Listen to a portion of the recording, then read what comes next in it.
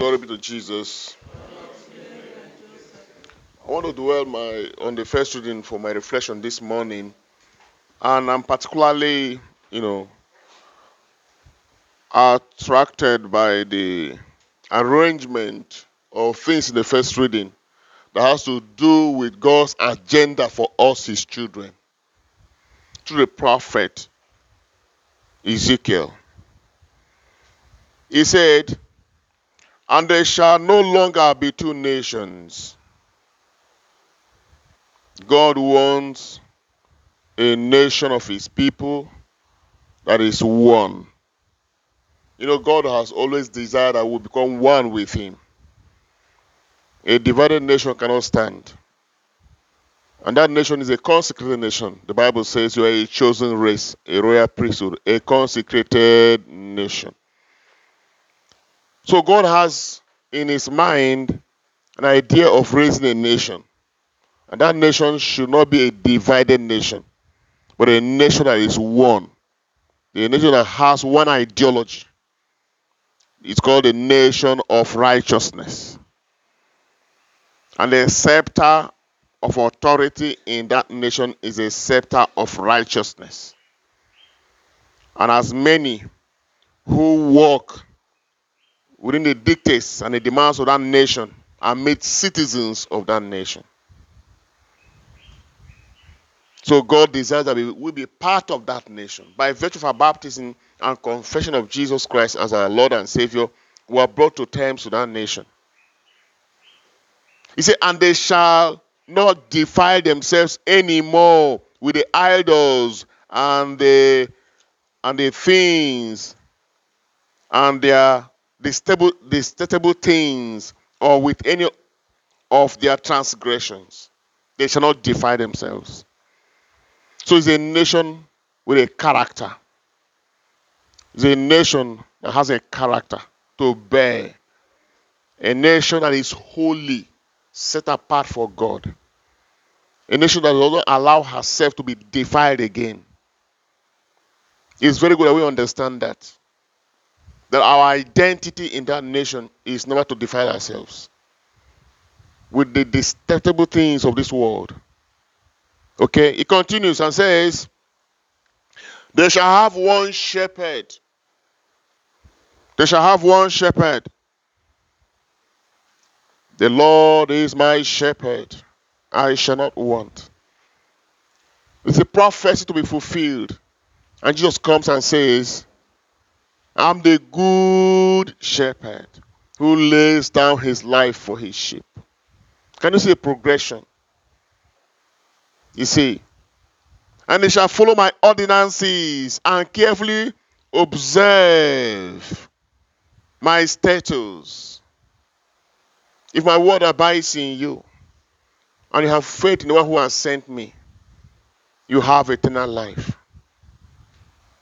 You see, you can see the picture of all these prophecies made manifest in the person of Jesus. Okay? "They shall dwell in the land where your fathers dwelt, that I shall give to my servant Jacob. Come to me, all of you who labor and are burdened, and I will give you rest." Our promised land today is not a physical one. It's a spiritual reality. That when you come into Christ, you are catapulted into a realm in the spirit that has a way of influencing your world entirely. You see, it continues and says, "And I will set my sanctuary." First of all, he said, "I will bless them and multiply them, and I will set my sanctuary in the midst of them forever." I will set my sanctuary, the place of interaction, the place of worship in their midst, in their lives. Paul comes and says that sanctuary is our body. That sanctuary is our body. God now dwelling in us. Can you see? From a nation that has an ideology to a nation that has character to a nation that has governmental rule that observes the ordinances of God to a nation that has a place of worship. interaction, a holy sanctuary, which is inside them. Can you see the progression from outside gradually to the inside? And Jesus said that kingdom is inside you. That is who you are. I'm just showing you your spiritual structure. That's your identity. That is your faith. That's your superstructure. That's what you are. Your life is hinging on this. You should know who you are. You should know who you are spiritually, just the way you know who you are physically. If they ask you what's your name, you will know your name physically. You tell them. What do you do for life? I'm an engineer. You have an identity. I'm a manager of this. I'm an architect. I'm a pilot. I'm a medical doctor. You have an identity. And based on your identity, you have an ideology that governs your life. In the physical realm, there are things you believe in. You believe in some ideas that you engage every day. On account of those ideas, your life is productive. You see. And that ideology has rules and regulation. And you abide by those rules, by those ordinances of those, ideologies. You're able to keep them. And that has kept you effective in the places where you have found yourself. And they say this man is a good medical doctor. This one is a good architect. Because you abide by the rules and regulation of that ideology. And the whole thing has blessed your life. So this is who we are in the spirit. I will set my sanctuary in the midst of them forevermore. My dwelling place shall be with them, and I will be their God, and they shall be my people. That is the bigger picture of the whole thing. He wants at the end of it all for him to be our God and no other God. And we shall be his people. We must be captured in this God's agenda. Our families must be captured into this God's agenda. Our children must be factored into this God's agenda. If they are not in this agenda, forget it. They are veered off. They are veered off. They shall be my people. Then the nations will know that I, the Lord, sanctify Israel. When my sanctuary is in the midst of them forevermore. So at the end of it all, people will know that these people are God's own people. They will feel the vibration of God's presence. Ezekiel is giving us a summary of the reason why Christ came. All these things were going about this Holy Week and the Lenten period and the Passion of Jesus. All of them is to factor us into this agenda of God.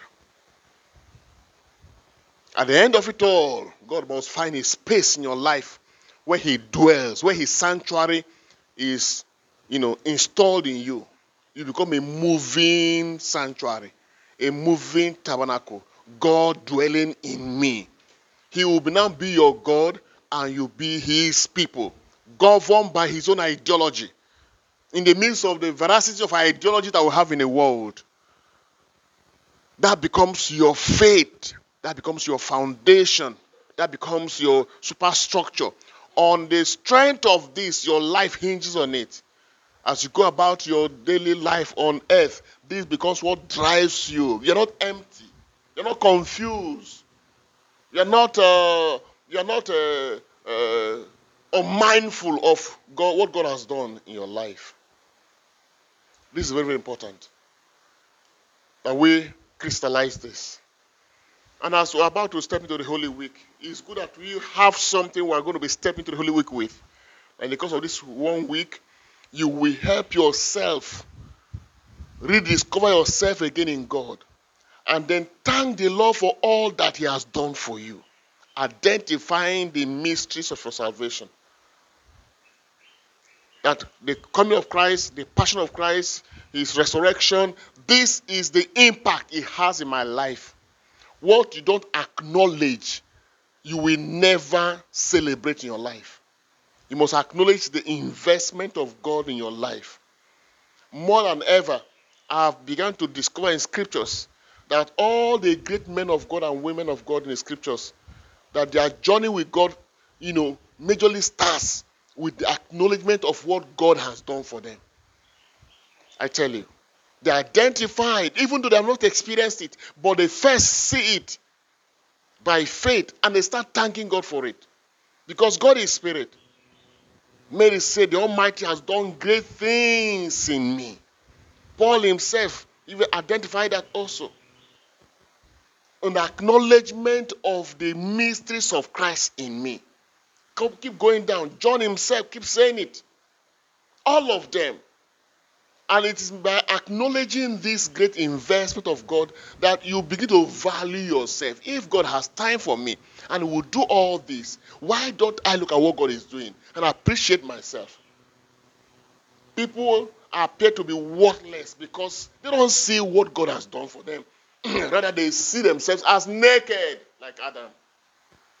And God is asking the question, who told you you are naked? Who told you you are empty? Who told you you are this? Who told you you are this? Am I the one who said it? Who gave you the identity you are parading about with? I gave my own identity. Jesus came and said, you are the light of the world. On what account is he saying that? I'm not seeing that light. But he's the one who created me. He is telling me what and what is inside of me. He said you're the salt of the earth. Have you ever seen yourself as a salt? No. But he's telling you, he created you. He knows you more than you know yourself. You only see your skin. But he knows what is inside of you, both physically and spiritually. And he's telling you, you are the salt of the earth. The world will not tell you that. Your friends will not tell you that. Your family will not tell you that. Because they can't see the deeper investment of God upon your life. Now, even as Christ has told us we're the light of the world and we're the salt of the earth, have we begin to factor ourselves in that dimension? Have you begin to ask, okay, if Jesus, who is the Son of God, who created me, says, I'm the salt of the earth, how can I now utilize this salt? Why did he give me this salt nature?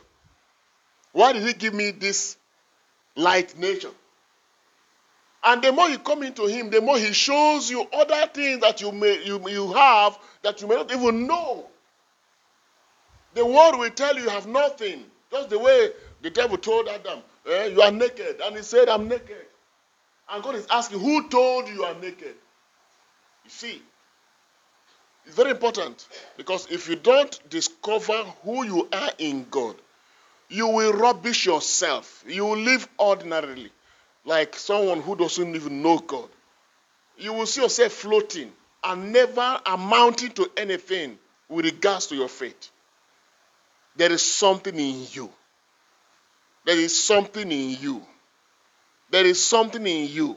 It's time for us to begin to acknowledge those things. We must identify them. There's a life inside of us that is different from the normal human life. We must acknowledge it. There's a spirit that God has put inside of us.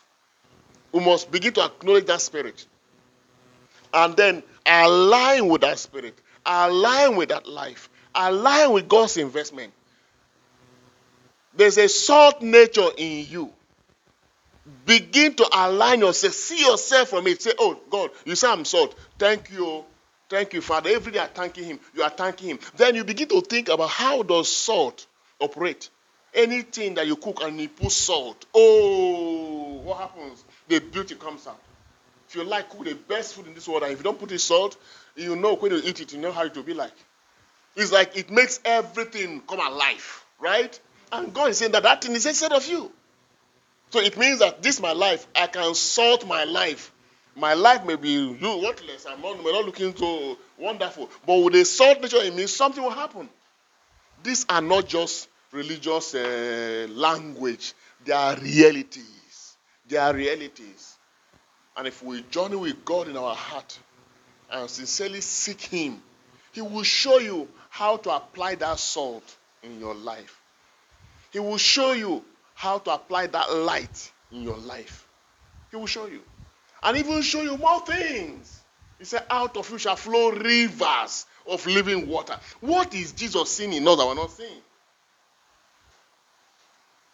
What is that river? What is that river? How is it going to bless my life? How should I utilize that river? Why did he put the river there in the first place? He created me. He is telling me, out of your belly shall flow rivers of living water, not dead water. Few days ago, about 2 weeks ago, we read about the living water coming out from the sanctuary. And anyway, it flowed. And what happened? Everything that was dead comes alive. And so he's now saying that that river is inside of us. How? So is it possible that the river is just there dormant and we're not utilizing it? So we need the help of the Holy Spirit. And that's the more reason we must shut ourselves down and meditate and seek the face of God. This Holy Week, do something. Say, Lord, it's time for you to speak to me. Thank you for what you have done for me. Speak to me this week. And then you try to cut down, distraction. In your house, create a place where you can be with God alone. And be patient. Wait for him. Because until you shut yourself down and you are ready for him, he will not show up. He doesn't like noise. God doesn't like noise. If the whether be it inside noise or the outside noise. And sometimes when you are waiting, it takes no less than 1 hour for the noise, both the outside noise and the inside noise to what? Quench. Yes. Even when you are sitting down, all the music in this world is playing in your heart. All the discussion I had yesterday, 2 days ago, 2 weeks ago, all of them, they are all still floating in your heart. Until all of them goes down. Then he will now show up and say, what do you really mean? And then he will just give you a word. And that one word will change everything. So we pray that as we are progressing in our wait upon the Lord in the course of these 40 days, as we are now entering the last leg of the Lenten period, we shall truly be enriched beyond measure with his grace and strength through Christ our Lord.